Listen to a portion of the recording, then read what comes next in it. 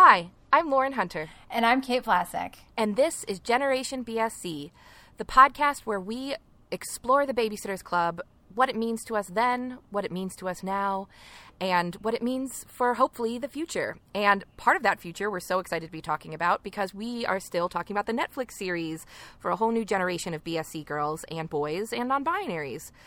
So, Kate, why don't you tell us what episode we're up to of our summer miniseries? So we are talking about episode 6 of the series, which is Claudia and Me and Janine.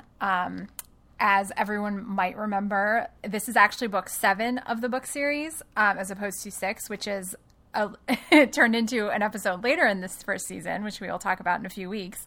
But Claudia, Me and Janine is the book and the episode where Claudia and Janine have some difficulties as sisters because they are completely different. They look at the world in different ways. Janine's a genius. Claudia likes art. And they're fighting. It's like, quite the dichotomy, obviously, polar opposites.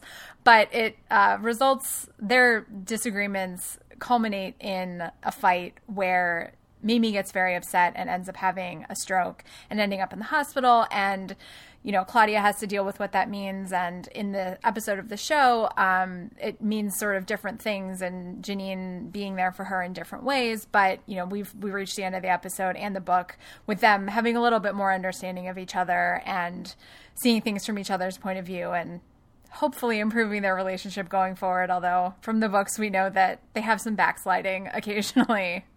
And the most important news, Mimi comes home. We can't forget, because that is true. We were very concerned about Mimi, as everyone was. I think that was one of my favorite things about this episode was really seeing how it wasn't just Claudia and Janine and the Kishis that were worried about Mimi, but really seeing how much she means to all of the BSC and their family. I thought that was a really nice touch. I thought that was really beautiful. Yeah, I agree. In the book, they definitely, you can tell that they care, but it's sort of nice the way that we get that in the episode for sure. Because we've got Liz and Richard coming over, bringing food. The kids all come over. Stacy's already there hanging out with Claudia. Marianne and Christy come with their moms, or not their moms, with their mom and their dad. Richard is not a mom. And, a couple of Christy's siblings are there and they decide, we got to call Dawn too because she has to be here. And it's just like a big family dinner and everyone's sort of worried and wanting to take care of the Kishis. And when Mimi does come home, it's, there's a Babysitters Club meeting and all the girls come over and they're all so excited and giving her hugs. And they're so distracted that even Christy forgets that the Babysitters Club meeting is supposed to start until the phone starts ringing and she has to run upstairs to answer it. And they all are sort of frantic. And it's a really nice moment at the end of the episode for sure. What's funny about that moment, because I called that out too, is that I, to that point, had forgotten about babysitting. I was like, we haven't talked about babysitting at all in this episode. And I thought that was true. A really nice,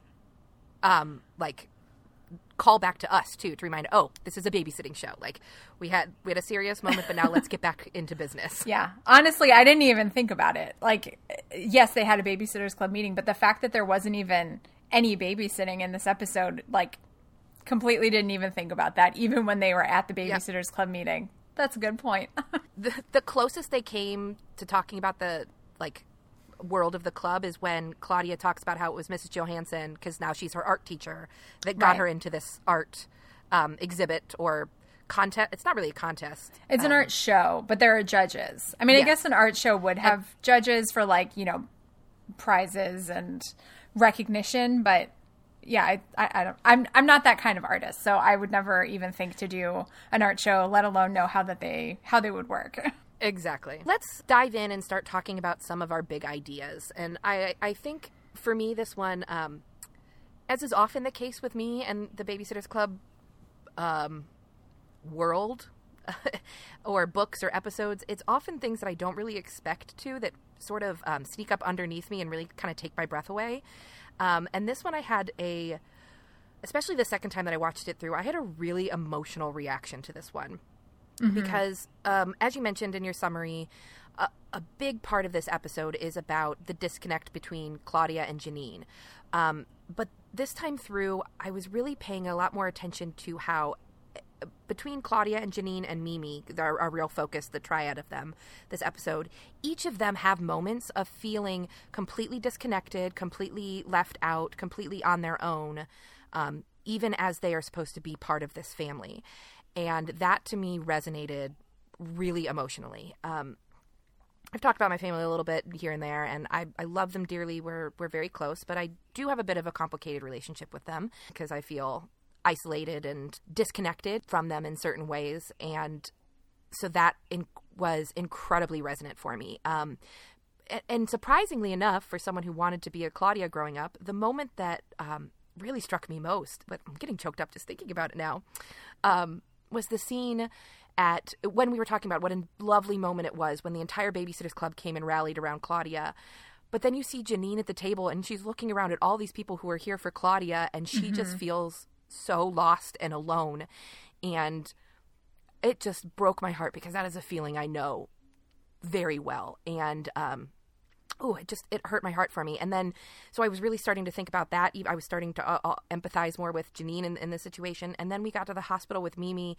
You see them in the hospital, and they're trying to communicate with Mimi, and she's not understanding. And you see her get so frustrated, and eventually you see her shut down. Like, they're talking, and you see her just turned away and depressed. And I realized, oh my gosh, it never occurred to me to think about what Mimi was going through when we were talking about the book.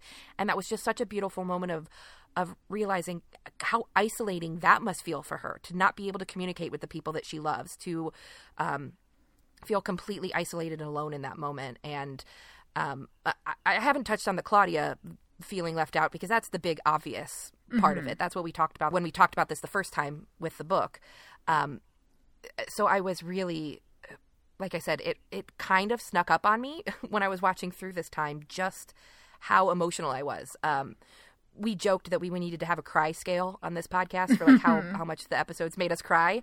And this would have gotten a like 14 out of 10. I was a hot mess by the end of it. So I'm curious to know if that struck out for you as much, if it had much of an impact for you, or if you took away different things. No, I mean, it definitely was something that resonated with me. Obviously, maybe not obviously to everyone, but obviously to you. I don't have that same kind of relationship with my family, so I've never really had those feelings personally that I've had to grapple with.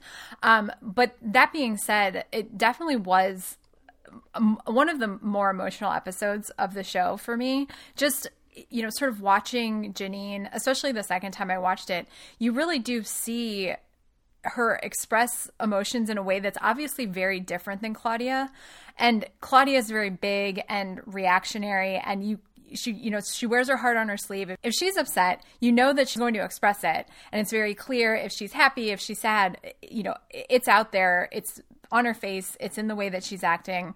And because Janine is so reserved consistently, when she's upset or hurt, it's a much smaller reaction. And it doesn't necessarily seem like that really is caught by Claudia in the moment. When they're fighting with each other, there's a few times throughout the episode where they sort of snipe at each other, or Claudia snipes at Janine. And, she says these sort of cutting things and doesn't really think about the fact that Janine is going to be hurt by them. There's a part in the episode where, she basically says, she asks Janine if she even has feelings. And that resonated with me, because I have, like, as much as I am a Marianne and I am very, like, emotional, there have been people in my life that I'm maybe not as obvious with. They're not the right kind of person in my life. And there have been a few times where people have sort of been like, what, do you not have emotions? Like, what is the deal? And that really hurts, because I know how emotional I am. And even if it's not always on my sleeve the way that it might be with Claudia or Marianne, having someone ask you if you are a robot, or if you have any emotions, or if you feel anything, is a terrible thing to ask anyone, regardless of whether you think that they do have feelings. I mean, I'm sure that on some level, sociopaths maybe not something that they're as concerned about, but like asking someone if they even have feelings is such a terrible thing. And I think that's what I reacted to the most, was seeing the way that and I can't remember off the top of my head what the name of the actress is that portrays Janine, but in those moments where she's clearly being hurt by Claudia, she does such an amazing job of having those tiny reactions. You can see it in her face and in her eyes, but you have to kind of look at for it, because I definitely didn't notice it quite as clearly the first time I watched this episode, and seeing her reactions, watching it again to, take notes and be a little bit more focused so we could talk about it. It really, really struck home. And I think that's the thing that most stuck with me. Obviously, seeing the Mimi situation also, I think, is a really interesting thing, because, when we talked about the book, Janine and Mimi in particular were like an afterthought. Like, it didn't really matter because it was Claudia's. And because we're seeing it in a visual medium, we get the opportunity to see things that you might not necessarily be able to express in a children's book that's being narrated by one of the characters who's in that triad, and you can't really get all the perspectives. So I think that was really, really well done, and something I really loved getting to see watching this. I am so completely on board with that take on Janine. Aya Furukawa, who plays her, I just looked her up. I did not know that off the top of my head, so don't feel bad. I was going to say, that is super impressive if you pulled that out of your brain. Yeah, no. My IMDb skills are top notch. No, but what is impressive, and just sort of a fun fact is, before we get into it, is turns out she was one of the Japanese school kids in Cabin in the Woods. Love that. Nice. One of my favorite movies. So anyway, back to Janine in the show. Aya did an amazing job. You're right. The subtlety of what she is doing with Janine is really amazing. We were kind of hard on Janine in her first appearance in Claudia and the Phantom Phone Calls. And I think somewhat rightfully so. And I think that's important for the character to have like that sort of mean introduction, so that we're primed as viewers, especially first-time viewers who don't know these stories. When it's called Claudia and the Mean Janine, you think you know exactly what you're getting. You're like, oh yeah, she was a total bitch in the last one. Let's really rip into her. And instead, it is a total shift in how we view her. So I do want to take just a moment and talk a little bit about the coding around the character of Janine. So there has been a lot of conversation, and it's definitely something I noted. I know you have as well. We talked a little bit about this, that there is definitely some neurodivergent coding around the character of Janine. Kate, I know you, because we had this conversation, we are just not qualified in any way to really have a nuanced conversation about that. I have very minimal experience with autism-related advocacy or issues, so I don't want to, white woman all over the topic. So I want to throw out there, if there is anybody who would like to talk to us about that, who has some experience or expertise around neurodivergency and talking specifically about the character, please contact us. We'd love to have a conversation with you. For sure. The other reason I'm a little hesitant to go there is I have a real problem with this sort of culture of armchair therapizing or armchair diagnosing people, characters on television shows. It happens with politicians quite a bit. I am a huge mental health advocate. It's been a really important part of my life and a literal lifesaver in my life. And I always am wary of people who take a sliver of information, extrapolate upon that a whole diagnosis. So as far as the show goes, they have not given us any information about whether or not Janine is on the spectrum. That has not been addressed to this point. So I think that the safest course of action for us is to not assume anything, but to acknowledge that, there's some definite signals there. There's definitely been some conversation. I did some, Googling and research today to see if there's been some discourse around it. And while it's been noted, I haven't seen a ton of in-depth conversation around it. So I just want to say I'd be really interested to talk to someone a little bit more in depth about that.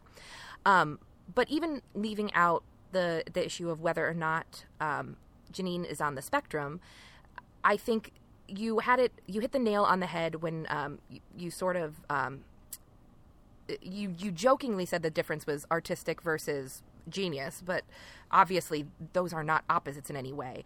I think the true opposite of Janine and Claudia is about their emotions. Like you said, Claudia wears everything on her sleeve. You know exactly where you stand with Claudia at all times. And Janine is much more internal. And I absolutely, those are the types of conflicts that for me are the most interesting, because it's less mean, it's less petty, it's less like you're smart and you make me feel dumb, and it's truly just about two people who genuinely care about each other. We see that throughout this episode, that just don't necessarily know how to communicate with each other, how to reach each other on their level. And I think that one of the reasons I am so Team Janine after this episode is I really truly believe that Janine was trying her best throughout the episode to find ways to connect with Claudia. I noted right from the beginning, so the Trivial Pursuit scene was that was when I was like, I've been in this exact conversation. But to Janine's brain, so what happens is they're playing Trivial Pursuit. Mimi wants Claudia to try to make Janine feel included. Claudia is very clearly not on board from the jump, so she's already like sighing and kind of huffing about it. And Janine's trying. Claudia gets a question about art, and Janine is excited because she thinks that's going to be a good opportunity for Claudia. And Claudia, it's about art history, and she's like, I'm not interested in art history. Art's about feeling and emotion. And she's not wrong, because that's what art is for her, especially at that age. But for Janine, when she loves something, it is about researching it. It is about knowing all the facts and all the details. It's about knowing the history and all of those things. So they just fundamentally approach what they love in a different way as well. So it makes total sense that they wouldn't be able to connect that with each other as much. And which is why the moment at the end when they do finally come together and find some common ground in bonding over Janine talking to Claudia about Mimi's experience at Manzanar and what is going on with her recovery was in the hospital. Just the two of them was just such a quietly beautiful moment of these two very, very different people finding a way to connect so that they can take comfort in each other in what is easily the worst time in Claudia's life to this point. Mm-hmm. I also really appreciate the comparison of two moments between Janine and Claudia that are both related to Claudia's art. In the beginning of the episode, Trevor's over to Claudia's house trying to help her choose which art pieces to put into this show.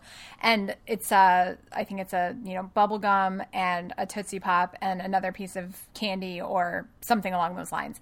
And so she's looking at these three, big illustrations with Trevor, and Janine comes in and asks if it's an homage, if this triptych is an homage to pop art, or if Claudia feels like she has something unique to say about consumerism, American consumerism that hasn't already been said. And Claudia reacts not well. She's like, why are you judging my art? And really, it's sort of looking at it from an outsider's perspective, it seems like that actually is Janine trying to engage with Claudia about her 100%. Own art.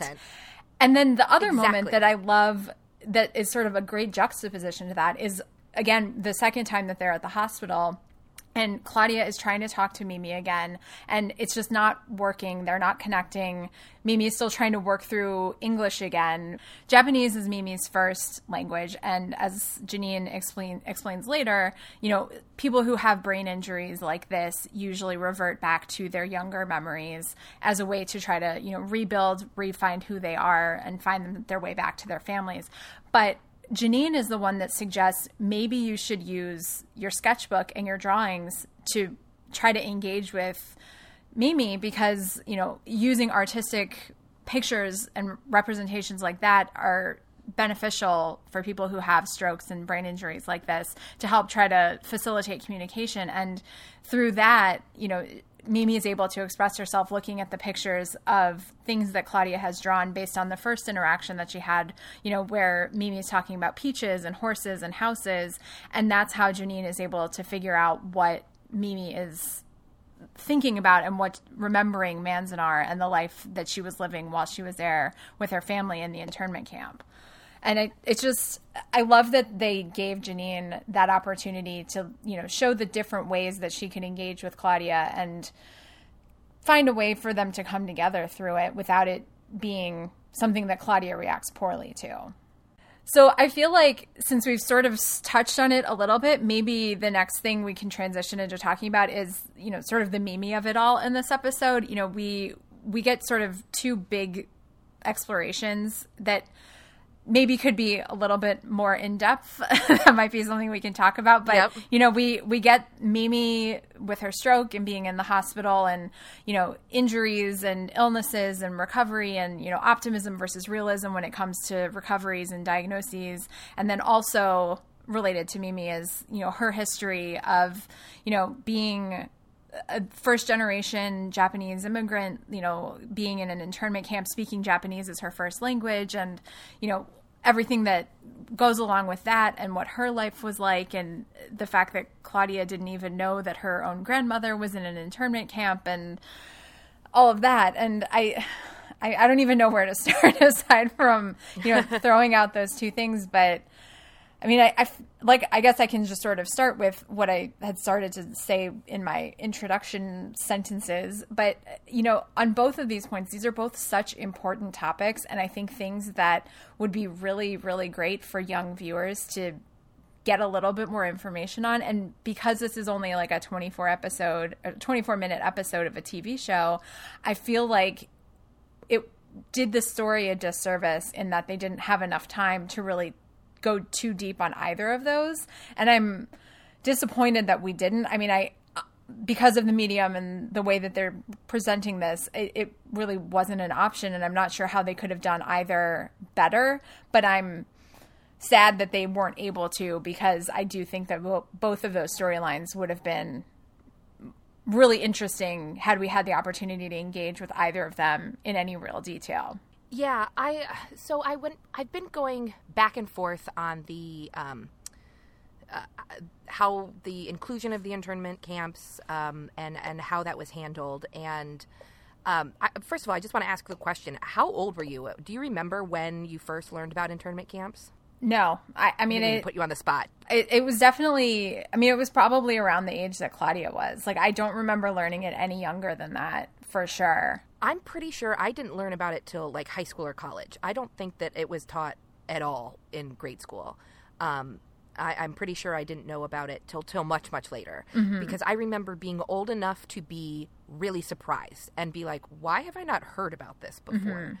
Mm-hmm.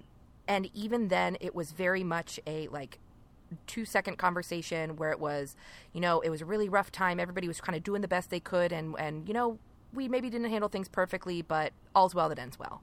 And even at the time, I remember being like, really? That's the posture we're going to take on locking up people just because of their ethnicity? And apparently we haven't learned too much in the intervening years. Yeah. But I think similar to some of the conversation we had around the trans representation in last episode, there's a big part of me that's like, yes, I'm thrilled that they are at least getting this out there for young kids. And if, they don't get to really get into it the way that I wish that they would to explore it. And you're right, I don't even know what I want that to look like. But what I landed on is I think I'm hopeful that the inclusion of some discussion of it is going to hopefully prompt some kids to being like, wait, what happened? And start asking questions and want to learn more about it. And if that is the case, if it sparks some of that, then I think that that's a really, really good thing. As far as the medical stuff goes, I couldn't help but tie it back to our conversation last week, and that was all I could think, or last episode, that's all I could think about when we were in the hospital, especially when right away they get a incredibly sympathetic doctor who shares, she's also Asian, I don't want to assume national origin, but there's some level of familiarity there, and the doctor is very clearly impressed with Janine, and that they, it's making everybody feel really good. And then Mimi's recovery is so swift, like she's back home and seemingly fine by the end of the episode. Yeah, that I know that sort of happens in the book too, but the book covers a lot more time, whereas in the the course of the episode, it feels so rushed. And I thought that there were starting to be some really good, really interesting conversation when Janine was trying to really, like you said, be realistic with Claudia. And again, Claudia took that as her being mean or negative. And from Janine's perspective, she was really just trying to prepare Claudia. And nothing she said is wrong. Mimi is a woman in her 80s. Recovery from strokes in the best of times is really, really difficult. Like, this is something we need to prepare ourselves for. And then that sort of got the short shrift by her just sort of being, she had, had a little bit of a rough go for 10 minutes in the middle of the episode, but all's well that ends well. And so it's that same sort of attitude that that is disappointing, like we noted last time. I think last episode I called it a fairy tale, and I think really the word I was looking more for is fantasy. Because fairy tales are a little are kind of a different thing. I think that are definitely super fantastical elements to the show, but I think they're present in the book too. I mean, the fact that money is not an issue for any of these things, economic realities barely ever get brought up or talked about in any way. Most problems have neat resolutions that can be summed up in a Danny Tanner moment at the end of the book, and I don't really think that there's anything inherently wrong with that. But I think we can, like we often talked about, as long as we're using some of that fantasy to, I don't know, push things along, I guess is the best way to say it. I'm mostly okay with that. And if, like I said, if what all this episode does is introduce the concept that then inspires some kids to go learn more about it, then is that enough? I don't know. I'm certainly not qualified to make that judgment call, but it definitely helps in thinking about that when there are things that I'm like, oh, I wish that we got deeper into that. I don't even know what that would look like for a show aimed at 10 to 13-year-olds. Yeah, I mean that really is we do keep coming back to that, but it's hard because even in the books we keep saying it. We want more because we know that it could be more, but to what standards can we hold this to? But since we want it, I mean it goes back and forth. I mean I think that the thing I'm more disappointed in between the two storylines, because I think that they could have done a better job within the sort of world of the show, the way that we know it. I think the hospital storyline and Mimi's recovery could have been more realistic. Because like when we talked about the book, Claudia doesn't go into the room the first time that they're at the hospital because she's scared when she sees Mimi. And I feel like here, her just being told that she can't go in because you're under 14, it sort of undercuts Claudia's learning throughout the book that we get there. And because it is such a compressed time period, it seems like it's a matter of days and Mimi is basically fine, which also sort of undercuts, even within the episode, what Janine is saying about recovery and likelihood of success and all of those sorts of things. And as much as Mimi in the books does recover significantly, over the course of the books until, she passes away in the series, I feel like here, she's just sort of stumbling over her words a little bit, but she looks great. She seems like she feels great. And because it seems like it's such a short time, it makes it it makes it too unrealistic for me. And I feel like part of the reason of, these books existing, this show existing, is that, modeling and learning experience for kids and, showing a grandmother having a stroke, which is something that a lot of kids will experience, maybe not a lot, but, there are kids that are watching this show who are going to have grandparents or other adults in their lives, or even younger people in their lives, because strokes are not solely happening to, 84-year-old women. I feel like it's going to be an unrealistic expectation because if this is the only sort of experience that they've had with someone who's had a stroke, even knowing that it's a TV show where, things are bright and sunny and people get better, I think it's going to make it more difficult to have those realistic expectations if you have to encounter it in your real life. And I wish that there had been I wish they'd taken more of that opportunity to make it be a little bit more realistic and, maybe stretch out Mimi's recovery over a couple episodes, which is difficult because I think the next episode is when they go to Sea City. And so Claudia is not even in the episode. Exactly. So Mimi wouldn't be in the episode. So again, I get it, but I'm disappointed that there's not going to be that opportunity for kids to learn from this show the way that they maybe could learn from the books, because there's the ability to, go a little bit more in depth and have things take a little bit longer. Well, I also think in this case in particular, that was a conscious choice because they wanted to include the information about the internment camp rather than, that could have been time focused on in the book where they talk about her being irritated and like how that was frustrating for Claudia and scary for her. And, some of those markers that come with brain injury and brain issue recovery. And they chose to give that space to the discussion of Manzanar. And again, while I appreciate that inclusion, it does really, the more you talk about it, it really does give that medical plotline such a short shrift.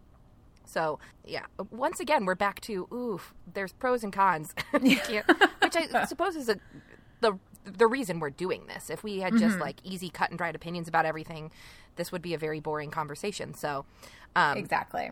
Although I do feel strange not taking a stand on anything. Well, it just feels like it, but I'm not. Before we transition off of the Kishis completely, I do want to take a minute to re-bring up the Claudia Kishi Club documentary, because our conversation with Anna a couple of episodes ago was so interesting, but she had a very different experience than the people that shared their stories in the documentary, and that's sort of what we talked about. So I wanted to go back to it, especially, I realized I didn't say it when we were talking about it in that episode, but one of the things I loved so much about the documentary was how Sue Dings chose to do the framing device. It felt so Babysitter's Club to me, with the, not framing device, but like with the visuals, how they, made it look like notebooks and art and things were drawn in. It just felt so perfect to me. I just really loved that.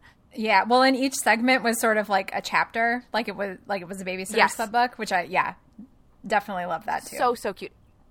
It really captured, it felt like it could have been an episode of the show, honestly. It just had that same tone and feeling that I get when I watch it. And I also went and listened to the Asian Americana episode that Anna suggested to us that had a lot of the same people, and there were some really interesting, they were talking about a lot of the same concepts that we sort of touched on, and some of them were a little bit more in depth because it was longer. It's an hour-and-a-half podcast versus a 17-minute documentary. But I think one of the things that I keep coming back to that I really find so fascinating about the experience that so many of the commenters, the people involved in the documentary, the relationship that they have to Claudia, and the podcast they extrapolated, and I can't remember who was talking, I apologize, but someone was saying that the fact that Claudia was there, you didn't even have to like her, and that almost made it better because or you didn't have to relate to her, sorry. You didn't have to be like, I'm such a Claudia. You didn't feel forced into taking the only Asian role or the only other role, or not being able to play, Princess Leia, because Princess Leia isn't Asian, to be able to claim the cool one. It was such an aha moment for me, because we talked openly when we started this podcast, how you and I both identified with Claudia and wanted to be Claudia, and that was our aspirational figure. And I really underestimated how the fact that Claudia being an aspirational figure to everyone and not just Asian girls trying to see themselves and being represented in some of the few places they were, was so meaningful. I love things like that continue to open my eyes to experiences that I take for granted, things that I haven't fully interrogated for myself. And that was a big one, really owning that some of that bullshit colorblind rhetoric that my upbringing tried to instill in me, and that I am actively working to unlearn. Really I'm disappointed how much that closed me off from being able to really explore that or be aware of how important and impactful Claudia was at that time. But I don't know. What did you think?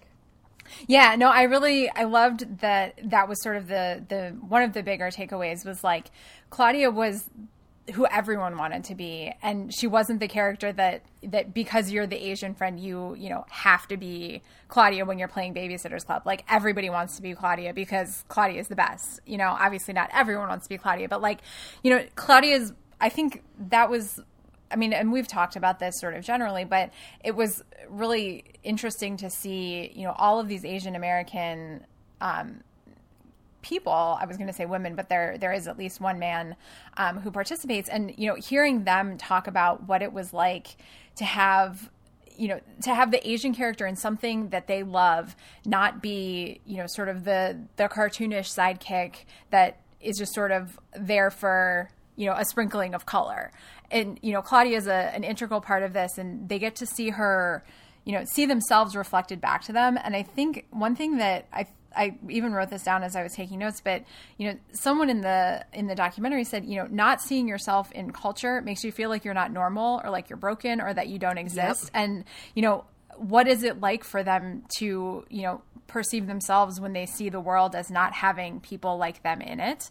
And yeah, it's obviously not something that I, growing up, had to necessarily deal with or think about. And obviously something that I am trying even more today and, into the future to think about more. But, seeing all of these people who had this same experience and what they went through and how they felt and how they feel now and what Claudia means to them, because like Claudia means a lot to me. Claudia means a lot to you. And like, but to see what she means to them in these different ways, especially because most of the people that were participating in the documentary are creative in some way. They draw for graphic novels, they write novels. One of them is, the producer of the Babysitter's Club TV show. And, seeing all of them feel like Claudia gave them, an example of being themselves. Like you don't have to be the same as everyone else, whether you're Asian or not. Claudia, because she got to be herself, it helped these people all see, I can be myself too. I can be creative. I can be artistic. I can dress crazy and wild and be outrageous. And that's just who I am. And I can be excited and happy about that. And I don't need to worry about the fact that there's people that might not be like that. Everyone's different, and I can be who I am. And I really just love that. I do too. The other thing that I did really respond to is something that we have been talking about as we go through, and that's how the books don't really interrogate Claudia's race at all. How she's definitely Asian. They talk about her Japanese heritage when they talk about Mimi, but there's really we've heard a couple of times. We know we're coming up to a book that does tackle racism head on. But even then she's lumped in with Jessie. And that's really sort of the only interrogation we have of race and Claudia within the books. So I think it's really telling that, especially since we have Asian American creators of the television series, that her race, the race of the Kishis in general, is definitely much more a focus, as we can see in this episode, than it was in the books. So I think that's really one of the things that I love, is how people take art that's meaningful to them and then push it forward and move the goalpost. And so I'm excited to see how it's developed here. I can't wait in another 20 years when another iteration of the Babysitter's Club comes along, because I have every belief that it will. I think these books are going to stick around for a long time. I can't wait to see how the conversations we're having around Claudia now are interrogated and moved to the next goalpost. I just want to reiterate, if you haven't taken the time to watch Sue Ding's incredible documentary, The Claudia Kishi Club, it's only about 20 minutes. It's on Netflix. Do yourself a favor and check it out. I really highly recommend it. Yep. Seconded wholeheartedly. All right. So I think that we have... I do have one last thought on the Kishis before I change the subject to Marianne, and that is that whole family is so hot It is disgusting. Accurate. I mean, everybody on the show is very attractive. That's, television shows. But Mr. Kishi is, he is very good looking. And Janine is so pretty. Claudia is going to grow up to be a knockout. And Mrs. Kishi, she had that really beautiful moment with the doctor. Like, you can, I just thought I thought she was so lovely. I thought that scene was acted really beautifully. So I just needed to shout that out before we move off the Kishis completely, because we haven't talked at all about our B plot this episode, which is the Mary Ann makeover. Mary Ann's character development continues on, and this time we are where the girls are, not we. This time we really want to be a part of the club, folks. In any case, it continues on this episode where Claudia is helping Mary Ann overdo. Technically, I guess that's the result, but redo her room. And she goes a little overboard. Which, to be fair, Mary Ann does not speak up. Like, in fact, I think it's really an interesting reaction, because I don't think she realized how impactful that change was going to be until she was standing in it. And the thing that really, really struck me about this plotline that I really loved is that how it was able to include both Christy and Dawn in that Mary Ann plotline. And, we were pretty hard on Christy the last couple of episodes, deservedly so. And rightfully we're singing Dawn's praises for her ability to bring some outside perspective.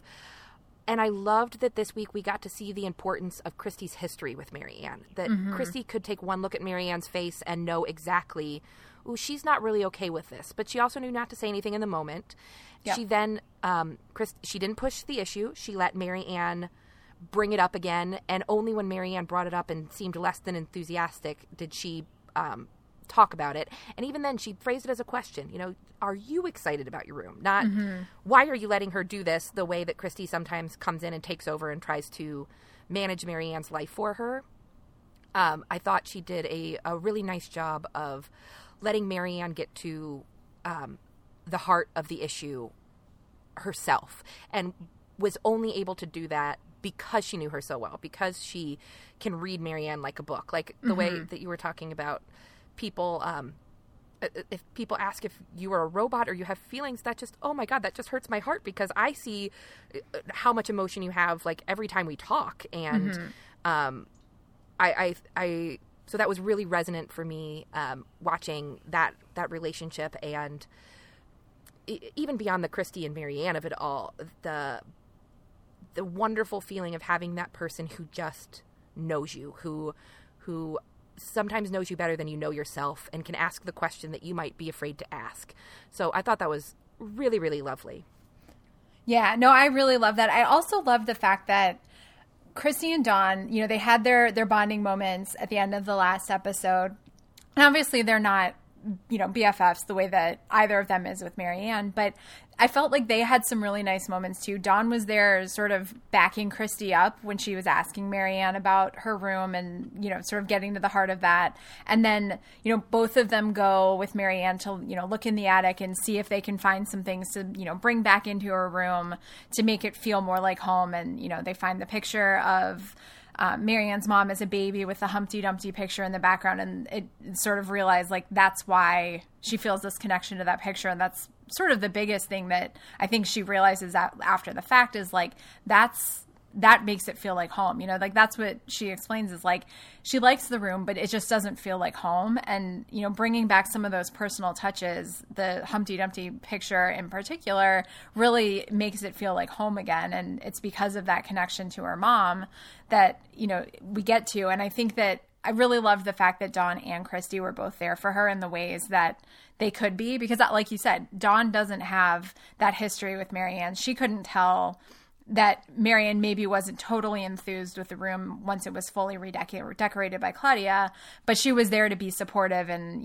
help her figure out her next steps. And it was just really nice to see the three of those girls in particular sort of spending time together without there being any, jealousy or sniping or, trying to one up the other one or, make somebody else jealous by excluding them. And it's always hard when there's a group of three friends like that. And I appreciate the times when when there's not that drama, because when there's a group of three friends, whether it's, Christy, Marianne, and Dawn, or anyone in real life, like there's times when all three of you love each other, everything's perfect, and I feel like in pop culture, it gets a little bit focusy on when there's, someone feeling left out. And I love when there's an opportunity for everyone to feel included and have it be this friendship of three girls, and none of that, bullshit gets pulled into it. And I love it. Yep. So cute. Well, I have a number of stray thoughts that don't really fit in anywhere. Do you have anything else to add to the Marianne plot before we just start sharing some of our observations? Not really. Although as a subplot, Stacy taking on the challenge of sprucing up Richard was adorable. That is exactly what I was going to talk about. So the Queer Eye homage was so perfect. And this time through, because I wasn't caught by surprise by it and wasn't just like, oh my God, this is amazing, I had the thought, would Stacy really be that comfortable, getting that up in a business of a person she just met who is known to be super strict and stuffy? She is very pushy with Richard. And I was like, ooh, that girl is very confident. I feel like it's been several months, because in the last episode, they were wearing winter stuff and there was snow. So Stacy's been around a while. Even still, though. Yeah, I mean, I definitely agree. At that age, would never be that pushy with a parent of a friend of mine. I wouldn't do that now. No. I would be like, well, that's weird. I think it was the point when she started trying to comb his hair for him.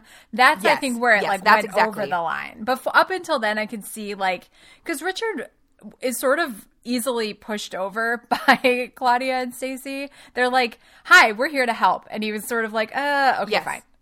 He's instantly just I wrote that he was looking like he was going to be really resist, and then gave up. So he folded like a cheap suit, just so fast. Well, the funny thing in Claudia's voiceover, Richard wasn't a bad guy. He just needed to be worn down to death. And it's yes, I could see that. Those girls, and I think part of it is he's dealt with them enough that he knows where this is going to go, and he's not going to win, and that's why he's just okay, let's do this. I don't want to have this whole conversation and have it end up in the same place. I'm an attorney. My time is, billable when I'm working. So, I mean, I have that thought occasionally is if I were working right now, I would be billing this time and I wouldn't be getting the money. My firm would be getting the money. But it's really hard when your job requires you to keep track of 1/10 of an hour or 1/4 of an hour, and you know how much your billable rate is. So you know exactly how much 6 minutes of your life is worth in terms of someone else getting value from you. And I feel like that's where Richard was in that moment, is I know how much my time is worth. And I need to sort of say this with, sort of back myself up because I sound like an asshole. Everyone's time is worth something. And I don't know that people, don't sound like an asshole. But me saying I'm an attorney, my time is worth something. Everybody's time is worth something. It's just more obvious to attorneys because they know that they have to keep track of that time. And there's other jobs where you have to do that too, whether it's, architecture or, contractors and that sort of thing. But when you have to keep track all the time, every day, it gets sort of drilled into you. So it's harder to forget that your time has value. But everyone, your time is worth something. Don't let anyone waste your time. I agree. I think that he was so funny. He was I took it to him as when she said worn down to death and then he folded so easily, I took it as he knows exactly where this is going to end up. So like you said, why spend the time fighting it? Let just give in and get this over with more quickly. Exactly. And I mean, we're broken records on this front, but Mark Evan Jackson is the best. I just love him so much. Love him. He was so great and so great in that part. One of my other favorite scenes of the whole episode, go figure, is the scene of him and Edie, Liz, in the kitchen.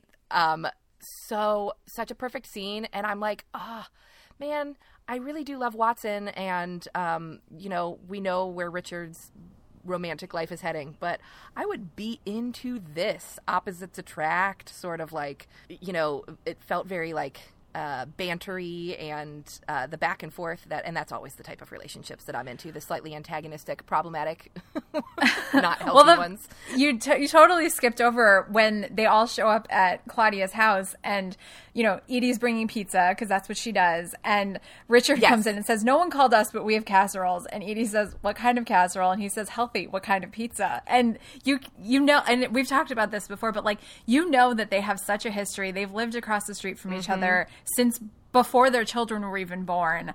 That they've had a long-term relationship, especially since Marianne and Christy are best friends. Like it's like an old book that's just like comfortable, like the story's been going on forever. Yep. They just are so well worn and in their respective roles with each other. And like the way that they portray them on the show is just perfect. You can just tell like they have this rapport because they've known each other forever. And, Richard keeps his shirt tucked in very tight and Edie is sort of, all over the place, but they make it work because their daughters love each other. I thought it was so cute. I loved it.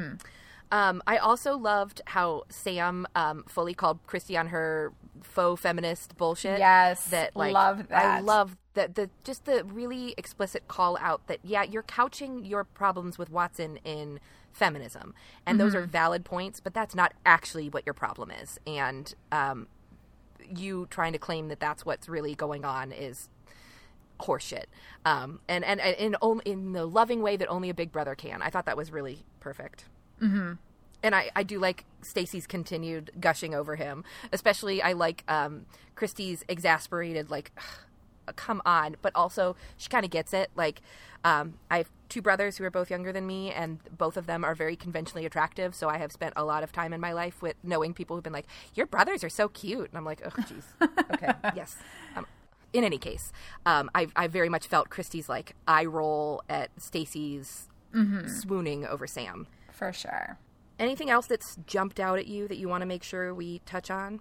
I think the only other thing is early in the episode after Janine interrupts Claudia with Trevor and Claudia says, I knew it. Janine is a life ruiner. She literally ruins lives. And I'm like, ruins love lives. that Mean Girls quote reference, like tied it back. It's like, that's perfect.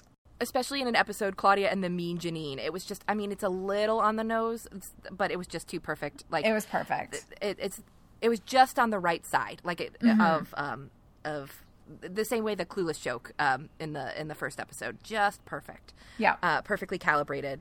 Yeah, I love that. I liked that they called the painting a Horcrux. Yeah, because it did look a little creepy. I just need to call out that since Marianne has been able to change her hair, she has clearly gotten some lessons because her hair game is on point. Her edges in particular are incredible. Speaking of hair, as you are very well aware, I have a shit ton of it, is I believe the technical term, and it's very big and unruly. In fact, I'm rewatching Lost, and that's all I can think of. So I was like, I lived on a tropical island. Your hair would not look this good.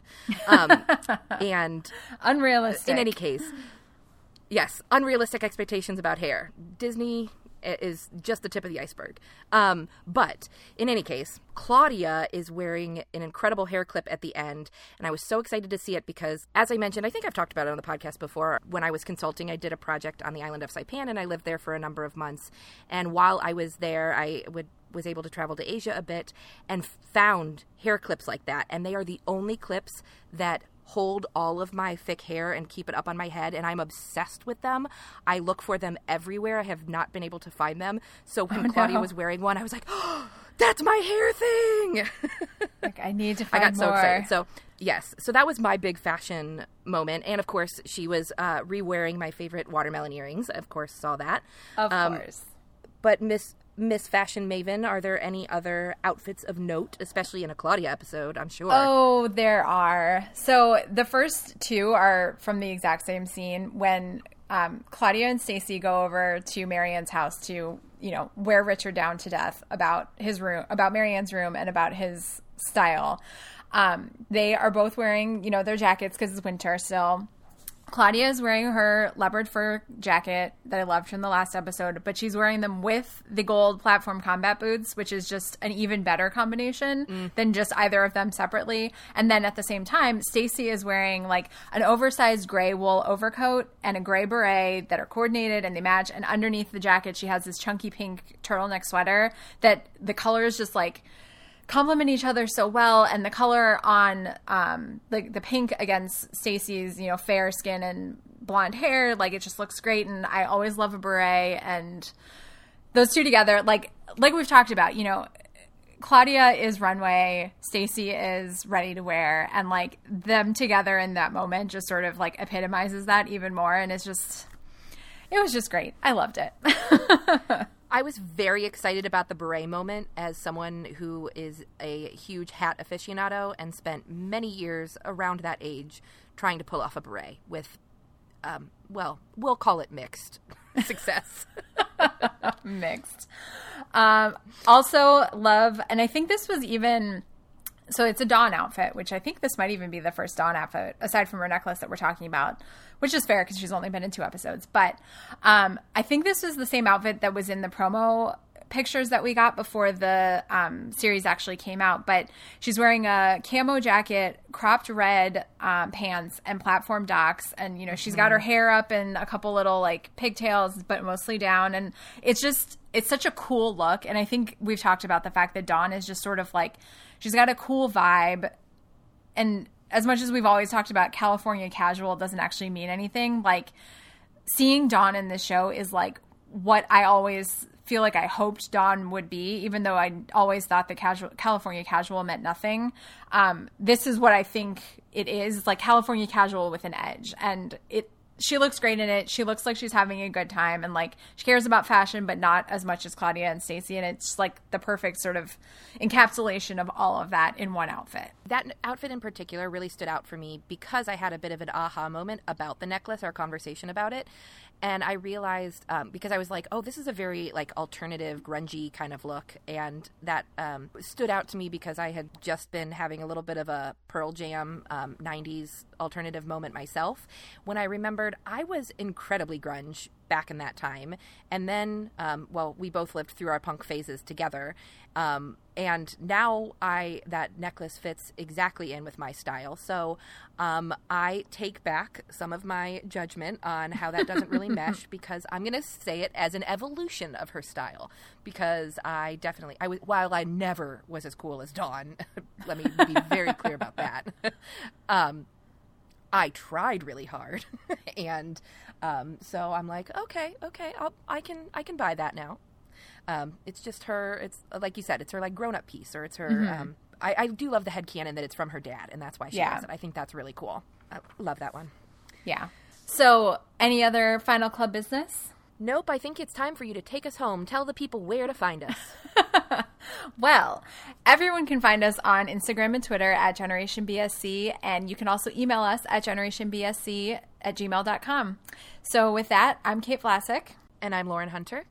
And this emergency meeting Netflix episode of Generation BSC is now adjourned. Say hello to your friends.